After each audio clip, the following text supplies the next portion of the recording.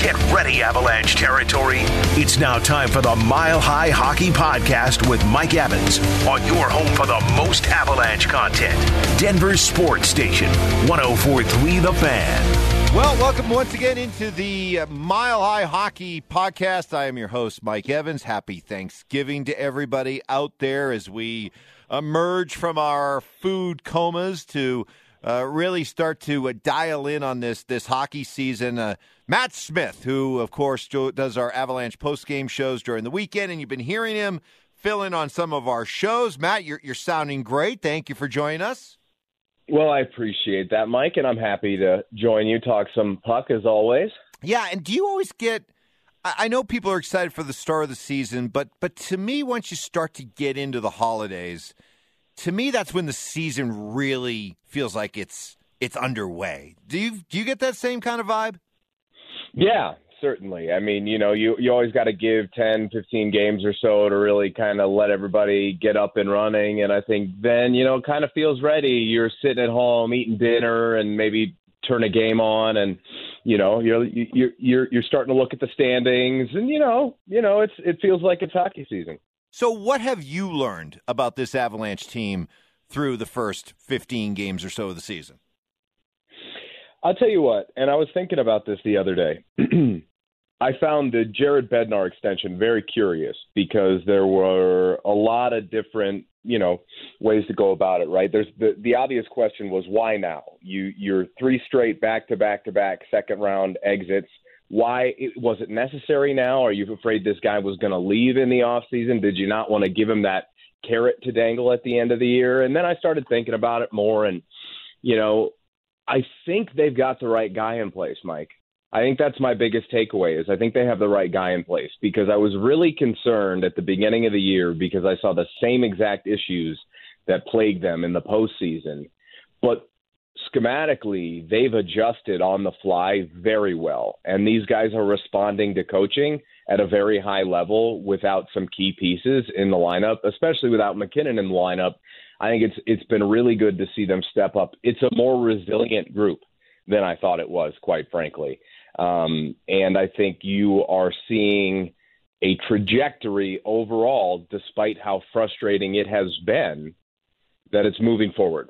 Personally, Mike, and I do. I think Bednar has got his finger on the pulse of this group. Is there anything to the idea that you don't want your coach in that final year of his contract that it leads to an almost lame duck type feeling that, hey, it gives the players an excuse to tune him out?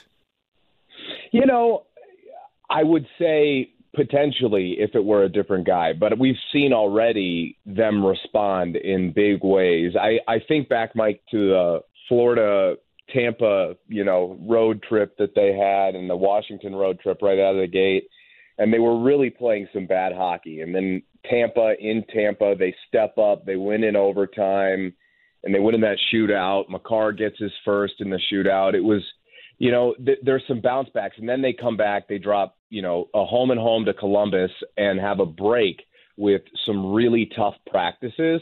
And Bednar mixed things up and got these guys' attention, and really it translated on the ice. And that is a huge sign. We've seen it several times since then.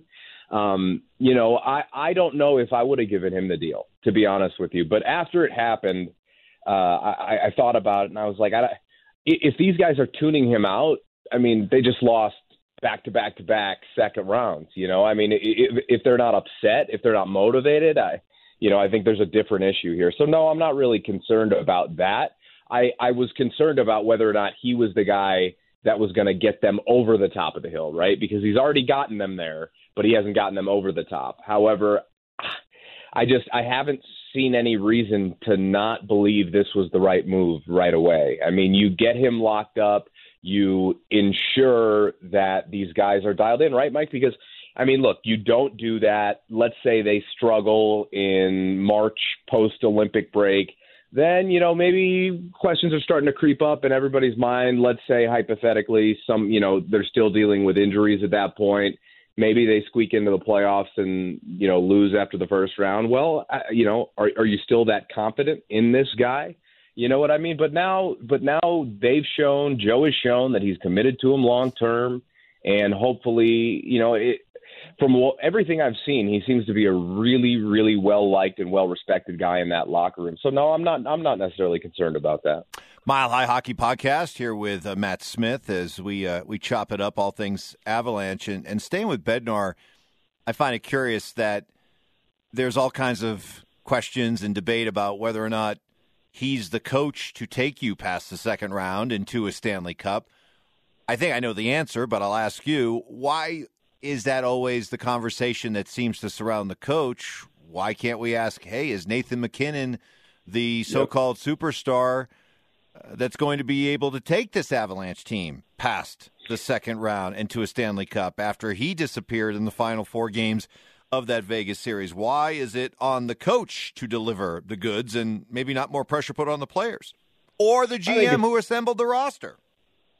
Exactly. I think it's a product of the society and the sports culture and the reaction culture we live in that the head coach is ultimately accountable, right? And it's the easiest answer to just say, oh, well, we need a new coach, right? Instead of, oh, well, we're going to have to trade the second best player in the world because he has proved that in the postseason he can't get it done, But I think there's a lot of validity to that statement. I think that it's not just a sole blame situation. I mean, you're absolutely right. I mean, MacKinnon did disappear in that Vegas series. I mean, they did. Vegas certainly had a lot to do with that. But I think more than anything, it's just because that's the part of the reaction culture we live in, that's the path of least resistance for most people in their opinions, even though, like you said, a hard cap, you've got Joe who's tried to assemble a team but really didn't bring anybody in to replace the guys last year. Now they're getting the production from that depth, but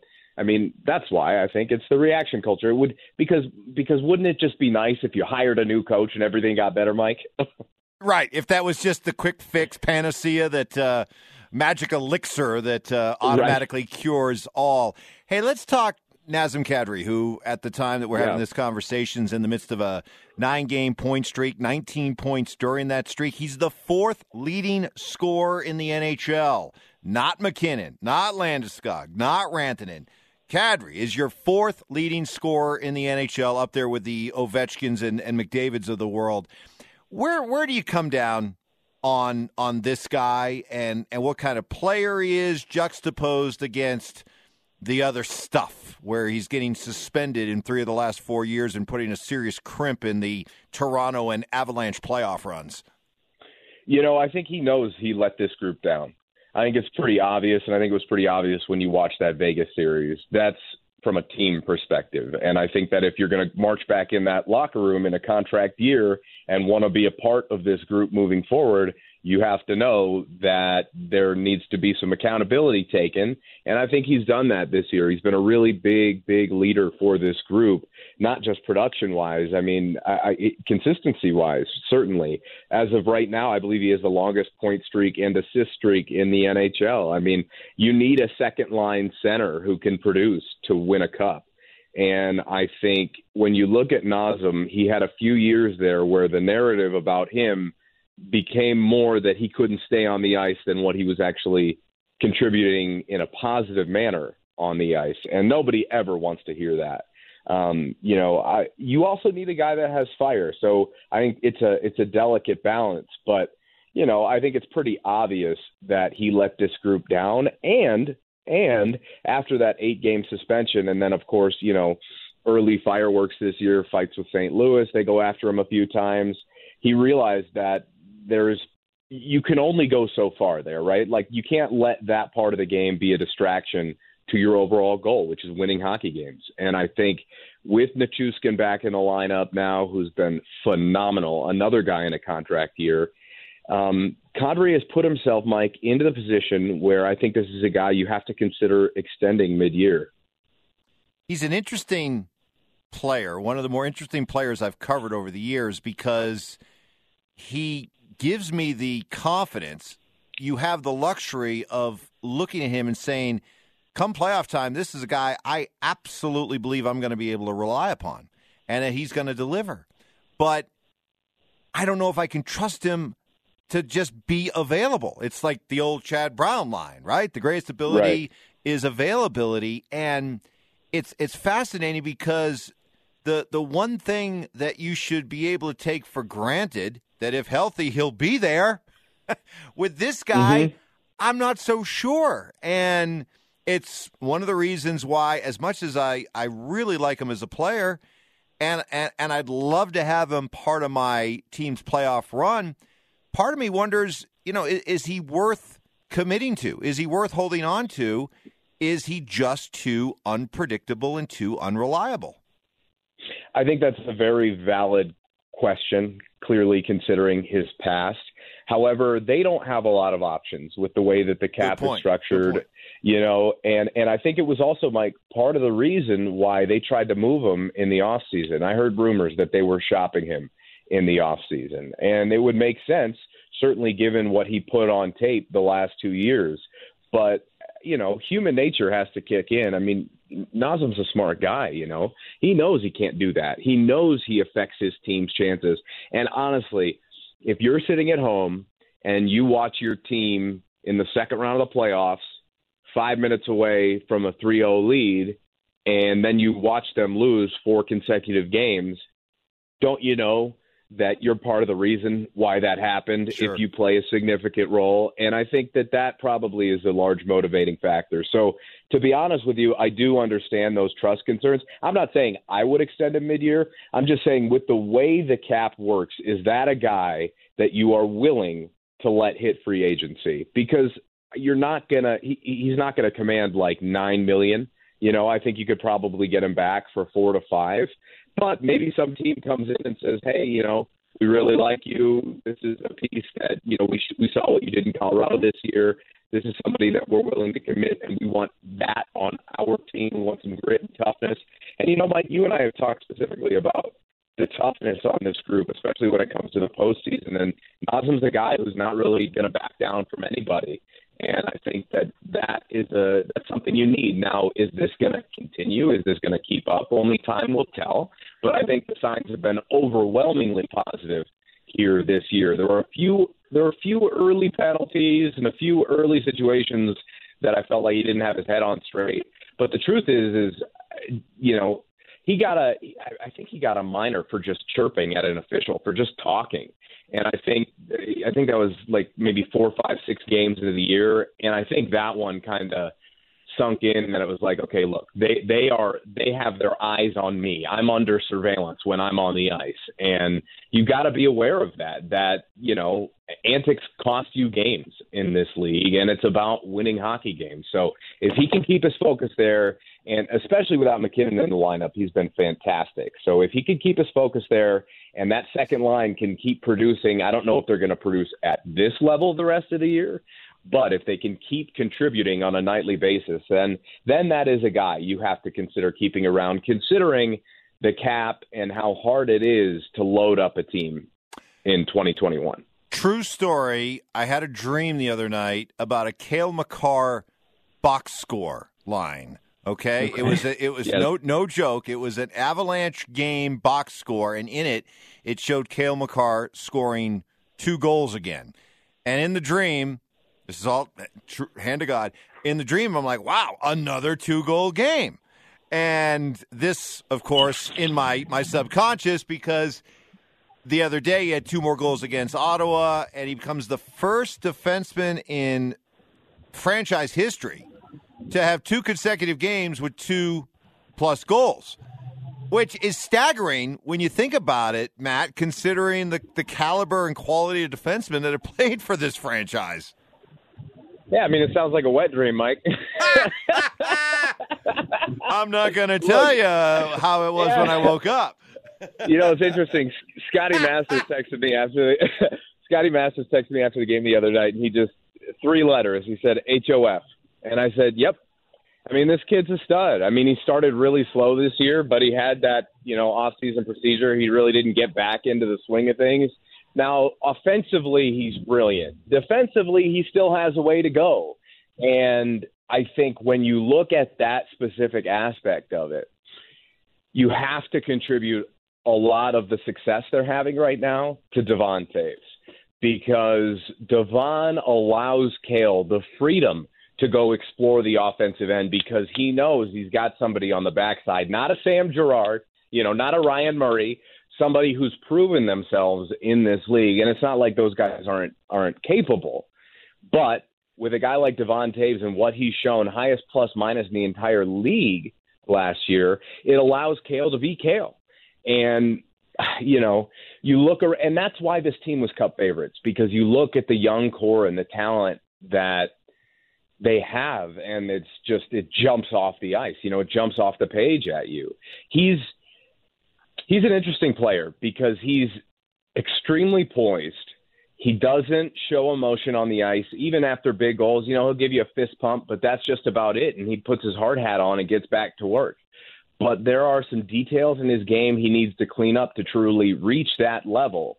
But, if you're talking about the reason the Avs are on the NHL's longest win streak as of right now, he has a giant reason to do with it. This guy stepped up in a huge way. He's probably the most unique defenseman I have ever seen. The way he can dance with the puck on the blue line is really impressive.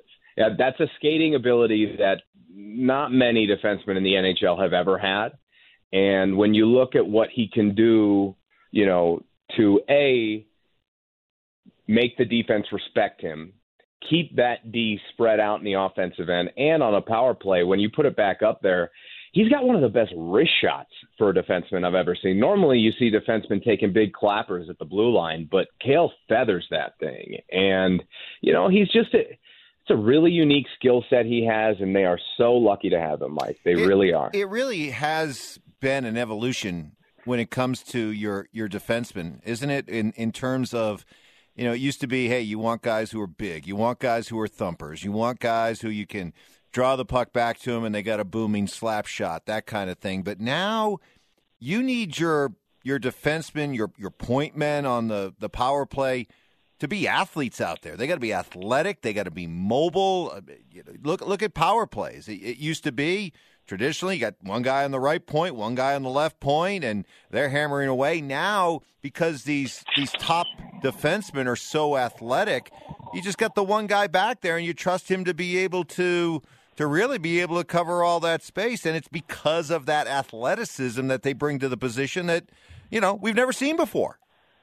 Yeah, and I think the only issue in that regard is, do the Avs have too much of it, and do they need more of the old school, rough them up? And, that's why I think you and I were both, we both had Sam Girard on the trading block the first week. 15 games, the first 15 games of the year. And I still think that's a guy that is expendable. If Bo can come back healthy, obviously that's a huge question mark at this point. But, it's true, Mike. The fact is guys are faster. The game is faster than it's ever been before. Hitting is much different than it's ever been before. There's an extreme emphasis on player safety that there really hasn't been before. And as a result, you can have the luxury of having a slighter guy on your back line who's more offensively inclined because, look, the game's faster. You need those guys back there. But, when it comes down to it and rubber meets the road the postseason, it certainly hasn't helped them much so far, Mike. So that is my only concern, is that I think there's a balance there. And I think this group, at least this blue line, the way it's constructed, probably has the best balance that they've had during this little mini window that they've had so far. Jack Johnson has been tremendous for them. And Bednar the other day said it's exactly what we needed and exactly what we hoped for, what they've gotten from him so far. And putting him out there with the group that they have, he's a tough guy. We saw that early in the season, getting into some scraps, and he's played well so far. And they need more defensive defensemen, and he's certainly helped them in that area. But, yes, absolutely, you're right. The game has changed. It's so much faster. Well, this being Thanksgiving, I am thankful for many things, and one thing I am thankful for is that November is almost over, and we can get into a hockey schedule that is is hockey intensive. After only 10 games in November, the Avalanche are staring at 16 games in December, a lot of every other night type hockey, which I think for all Avalanche fans, we're looking forward to after this stop and start schedule here in November. I'm sure you feel the same way. Yeah, and look, their next, as of right now, their next 4 games are against teams with winning records. And they've got a back-to-back to end this week, and then next week they start a 5-game road trip, and they got to go to some tough places to play. And I was sitting here and thinking about it, and I'm not going to judge this team, despite the fact what they've scored like 35 goals in their last 5 games or something like that, 5-0 without McKinnon. But they also have played teams that are not up to their caliber. There have been some amazing signs. You have to love the energy that they've brought to the ice every single night. But, 16 games in the month of December, 10 games in the month of November. I think it's 15 games in January and one the first week of February before they, everybody heads over to Beijing. But yes, Mike, when you look at this team, the signs have been really good so far in the last couple weeks, but now it's time to see what that looks like against legit competition. And we're about to get the chance. We're 5 games in now without Nate McKinnon as of this moment. We expect him to be out maybe 5 or so, give or take more. And that gives them a really good opportunity to see what they can do and see what these guys can do against some elite competition, especially on the road, because you've got to be able to pack this up and take it on the road, and not against a team like a Vancouver, against a team like a Toronto, and which they're going to have the opportunity to do next week. And so we're going to see what this team is made of here in the next 2 months. And then they take a whole month off, and then we're going to see a whole different team when they get back, is what I would imagine, Mike. Good I point. mean, this is going to be a really interesting schedule with this Olympic break. It is so important to get some games in hand and find a way to get some momentum in December and January, because when that thing stops in February, they got a lot of guys on this team going to play hockey for a month in China. It's not just it's a couple. They got like 5 or 6. So that's a lot of guys going to play with different people and getting new chemistry, and there's going to be a learning curve when they get back. So I think it's vital that they find a way to gain some momentum in the standings early in the year to set yourself up to potentially have some home games in the playoffs. But they've got a long ways to go before then. All right, Matt Smith, you'll be hearing a lot of him over the next couple of weeks as filling in on a lot of our shows. Enjoy that. Look forward to hearing you there, Matt, and, of course, with all of our Avalanche post-game shows over the course of the weekend. Thank you so much for being, once again, part of our Mile High Hockey podcast. Let's do it again soon. It was a pleasure. Anytime, Mike. All right, Matt Smith, my guest here on the Mile High Hockey podcast. Thank you so much for listening. Please tell all of your hockey friends about it. Check it out as we do this each and every week. Again, thank you so much for listening. We'll see you again on the Mile High Hockey podcast. I'm Mike Evans. We'll see you again next week.